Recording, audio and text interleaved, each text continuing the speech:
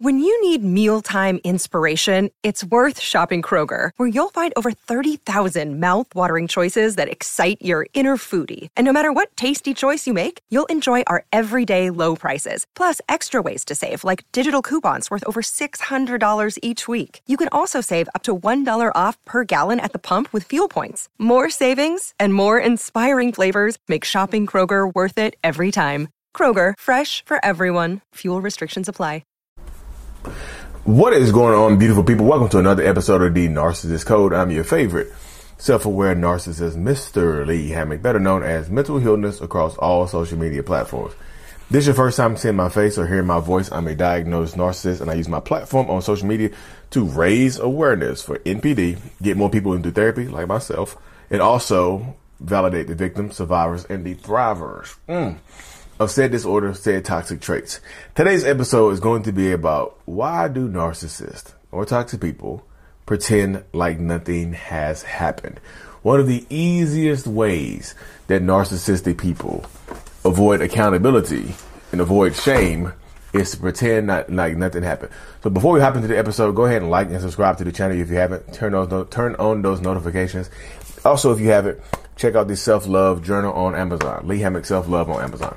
So, like I said, the easiest, most efficient, most effective way for a narcissist to avoid accountability is to act like nothing happened. It's literally to look at you, they can yell at you, they can scream at you, they can put their hands on you, they can do all of the above and all of the below, and still pretend like nothing happened. That's easy. That's the easiest way to avoid accountability. They can have you up all night till 3 or 4 o'clock in the morning, arguing about something very, very minor. But when you literally arguing about something very, very minor. But when you wake up, they pretend like nothing happened. They're cooking you breakfast in the morning. They're there, hey man, what's going on? They're acting like nothing has happened because they want to avoid the shame and accountability of what they had said and what they had done to you the night before, the day before, you know what I mean? The hour before, the minutes before, the week before. Time is irrelevant. And if you question it, and pretend like nothing happened, they will act like, they will tell you or accuse you of living in the past. They'll say something like you are very well living in the past and things of that nature. You know what I mean? So you have to deal with people. You have to kind of meet these people where they are. I tell these people all the time, you have to meet them where they are. Like, once the conversation is over, you can't bring it back up with a narcissistic person. Sleep deprivation is a real thing. They'll keep you up fussing, fighting, arguing all night before a big special event. And then in the morning, when you're tired as hell and you have to go take the bar exam or your final exam for college or something like that, or get to work on time, you're sleepy and tired, and they'll be like, hey, babe, how you doing? They are up perky as hell, acting like nothing, like new me, new you, new day, new you, new hour, new you. No, new year, new me. That type of dynamic right there, because they want to avoid the shame and accountability. Pretty much everything a narcissistic person does that, is to avoid the shame and to avoid the accountability of who they actually are. And I tell this to people all the time. That's the goal. The main goal of narcissists is to avoid the shame. Because, shame hurts. I keep telling people this repeatedly. It's not like normal shame. You know what I mean? It's not like normal shame where you just, oh, that hurt, that sucks. I'm embarrassed that I did this.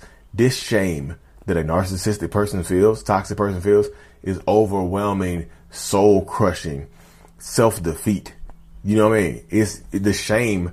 I call it the shame monster, but the shame monster looks just like me.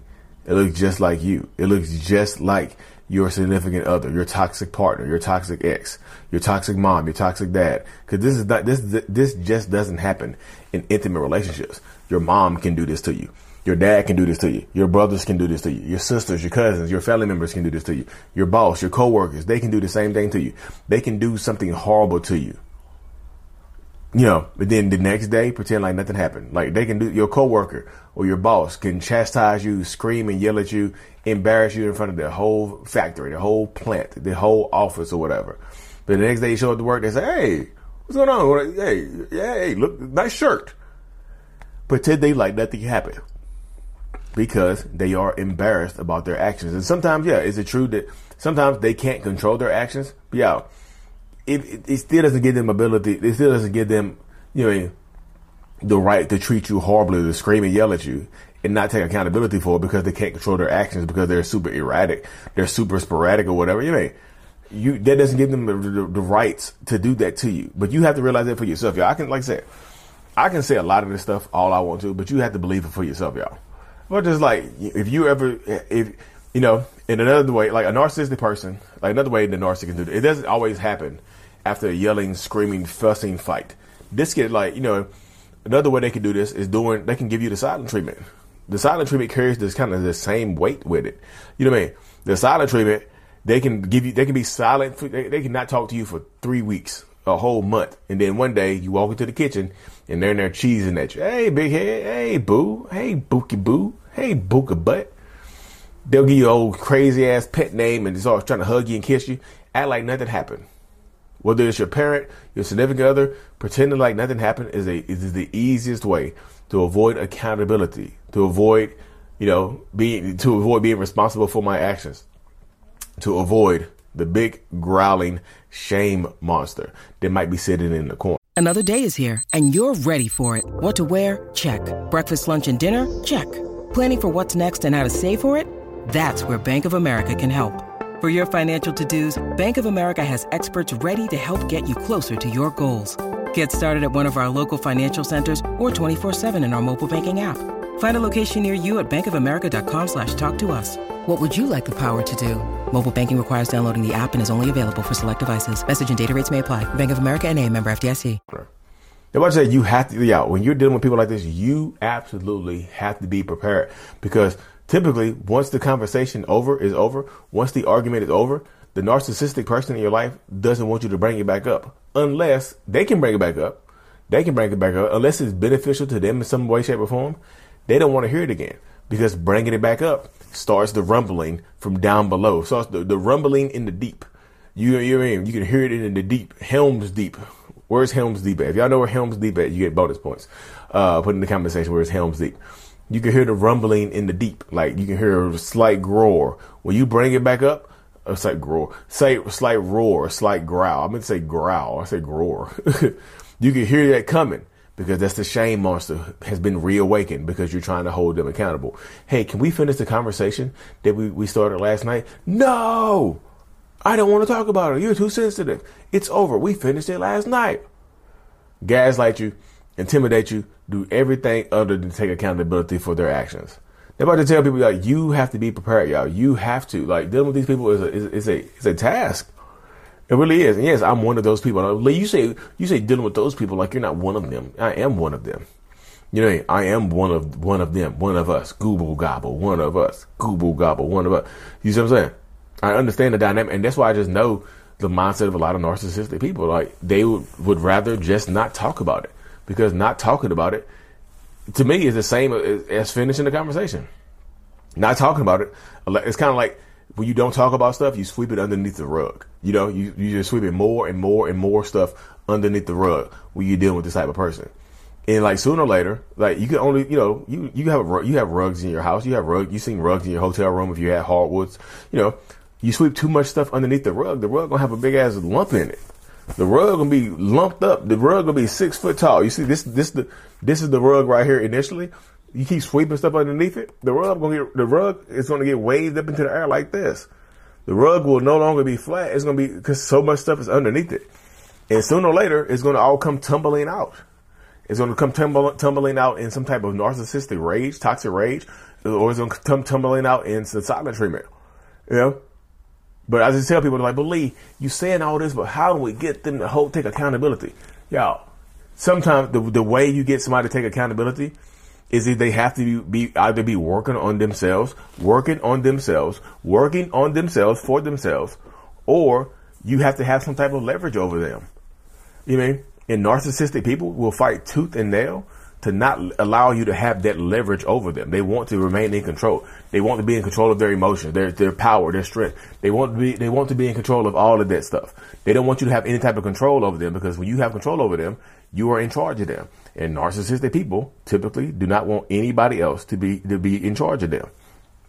You have to hold a narcissist accountable. You have to have some way shape, or form. You have to have some type of leverage. You know what I mean?